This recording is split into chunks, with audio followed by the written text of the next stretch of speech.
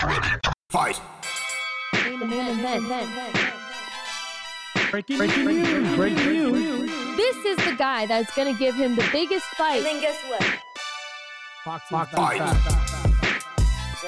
Fight. He got hit. I've seen champions come back.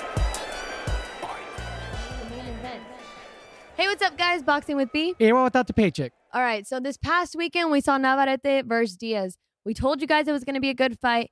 Mexican fighters versus Puerto Rican fighters always put on a spectacular show. Spectacular show. We saw that. Navarrete dropped Diaz a few times. Diaz got up. Diaz was the heart of a champion, heart of a lion. Yes. And you know what? With Diaz, I would expect, someone that went down after that to be more on the defensive side. No, that kid came out swinging, came out trying to knock it out, trying to get that shot in to hopefully change the fight around. Yeah. But it didn't happen. Navarrete is a good fighter. He has a good, strong jaw. Yes. And in the 12th round, Navarrete didn't even let it go to decision. No. It was literally like 20 seconds left. He dropped him good. Yes, he did. Right? He was going to finish him. Yeah, the referee looked like he was going to stop it. And then all of a sudden, he lets it go. And the other team goes, oh, we better throw in the towel and save our fighter, because what's going to happen for the first time in his lifetime, he was going to get knocked out. And you know what? I give credit to his corner for stopping that fight, because even though there was only 20 seconds, you can try to survive those 20 seconds, but there is that big chance that lights out. And that Navarrete he's going to finish you. Navarrete had the eye of the tiger. He was going to go. Yeah, that killer look of I'm going to finish you. Yeah. I'm going to be the first to knock you out. So that was a great fight. It was a great fight to watch. Undercard, we saw Edgar Berlanga step into the ring versus Nicholson.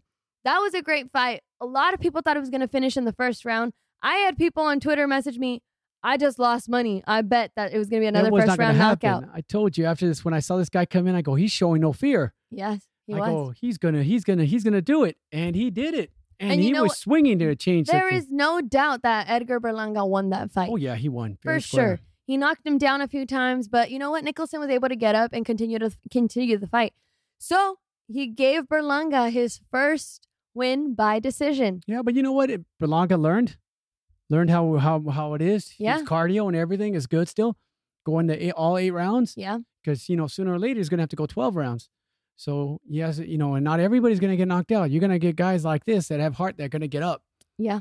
Yeah, and you know what? Berlanga at the end did say that too. He did mention, he's like, I wanted to give all my Puerto Rican fans out here, I wanted to give them that knockout, that first round knockout. It was a little disappointing, but he's like, I'm glad I went the 8 rounds. It's good for me. And it's like, yeah, I'm glad you see it like that, because like you said, not every fight is going to end in a knockout, and you have to learn how to adapt, how to go with it. And this was at 168, correct? I think so. That's the thing I was telling Berlanga. Remember last time I go, Berlanga's knocking everybody out, but there's some kids out there like Canelo, Charlo, Benavides, Jaime what? Munguia. He's not ready for them yet. Let him keep growing. Well, we'll see how that turns out. But when he was knocking everybody out, he was thinking about these guys saying, okay, wait, no, a little reality check, a little get it back together, get it back up.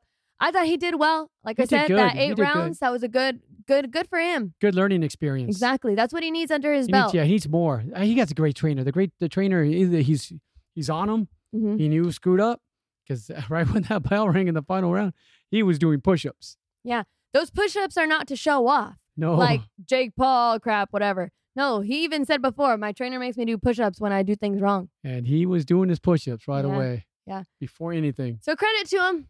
That was a good weekend of fights. Yes. Now this upcoming weekend, we have a Mexican war. Mexican-American war. Battle of the Mexican guys. Andy Ruiz Jr. versus Chris Arreola. Now, Chris Arreola's career has looked a little bit different than Andy Ruiz.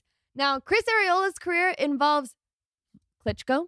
Vitaly, a great champion. It involved, that was a crazy one. It involves Stavern. Yep. And then it involves Deontay Wilder and many more, but those are just the 3 that I mentioned. Yeah. Now you go to Andy Ruiz's and you're like, okay, I don't see these, historic kind of names, but he did something that Chris Arreola was not able to accomplish. He did something not a Mexicans That's true. could ever do. Typically, you don't see Mexicans as often in the heavyweight division. Nope. But Andy Ruiz took his opportunity, went out there to the UK, right? It was in the UK? Yeah. Went out to was it? I think so. No. It was in New York. Madison Square Garden. Yep. It was in New York. Made his moment count. fought Anthony Joshua, and somehow turned the whole thing around, knocked him out. Yes. And you know what? Became the first Mexican heavyweight champion of the world. To me, when I saw that fight, I remember I was going, who's this Andy Reese? What the hell? Look at him. That's what everybody was saying. What the hell's he going to do? Oh my gosh, he's a chubby guy in the ring. Yeah, he's not. He has no muscle, no nothing. What do you mean speed? Oh man, Joshua's gonna eat him up. Joshua looks like it looks like a Rocky Balboa, when that versus Ivan Drago, a perfection machine. Yep. And so, then those hands started going, and you're like, Butterbean? And all of a sudden, Andy Reese Joshua knocked him down. I go, okay, it's over. That's got him. You know what? Got him. To be completely honest, I can't even lie and be like, oh no, I didn't think that. Everyone thought that. I thought that. And I then was just like, even the commentators, now you're going to see how Joshua finished these fighters. And he went in for the kill and got caught with the left hook and changed everything because he wobbled him and boom, boom, boom. For those that might think like, oh, maybe he flopped it. Let's rewind and go back to when Joshua fought against Klitschko. Klitschko also dropped Joshua. Yep. Joshua, he's this big old physique dude, but at the same time, he's still human. He gets hurt. He gets hurt. Exactly. But you know what? I want to figure out what's his name beat him. Andy Reese beat him. Mm-hmm. And then it reminded me of a great champion that I followed. Lennox Lewis. He got knocked down when I thought, what was his name? Alex Stewart was going to, he's nothing. Alex Stewart knocked him out. And then history made, but this is a big difference between champions. Anthony Joshua, when he got the rematch with Reese, yes, he boxed him. Yep. Lennox Lewis, when he got the rematch with Alex Stewart, he destroyed him, knocked him into the middle of next week, and said, no, I'm the champion. You got me when I wasn't paying attention because he was promoting Ocean's 12 or something like that. The fight, the little part that he has, he doesn't even have a speaking part. It's in Vegas where the lights go out. And him and Vitaly go into the ring before it happened. And then, he should have been thinking about the fight. And it happened in Africa. It happened late at night where he wasn't ready for the difference and he had jet lag.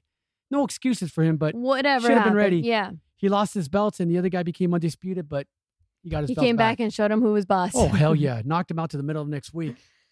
Well, this upcoming weekend, like I said, it's going to be a great fight because Chris Arreola, too, we've seen so many times. Boy. Chris Arreola's he's not gonna go in there and try to take a duck. The age gap is there. Chris is 40. But you know what? Chris showed a great fight last time. Yes. All right? Yes. Age doesn't matter. Kaunaki. I think he fought Kaunaki. I'll give credit. Age doesn't matter in the heavyweights. I got to see George Foreman knock him and become champion again. The oldest champion. Well, no, Hopkins beat him.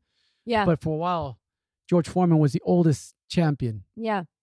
It's like, that was crazy. This will be a great fight. I think with Arreola being with Goossen, I think that makes a big difference. That's what we saw in that last one. Trainers make great. Yes. Great and then we have Andy Ruiz coming in with, he lost weight. He lost about 30 pounds. He looks like a Joshua now. Now the tables have turned. And now he has, he's continuing with Eddie Reynoso in his corner. Yeah. Now, let me ask you this.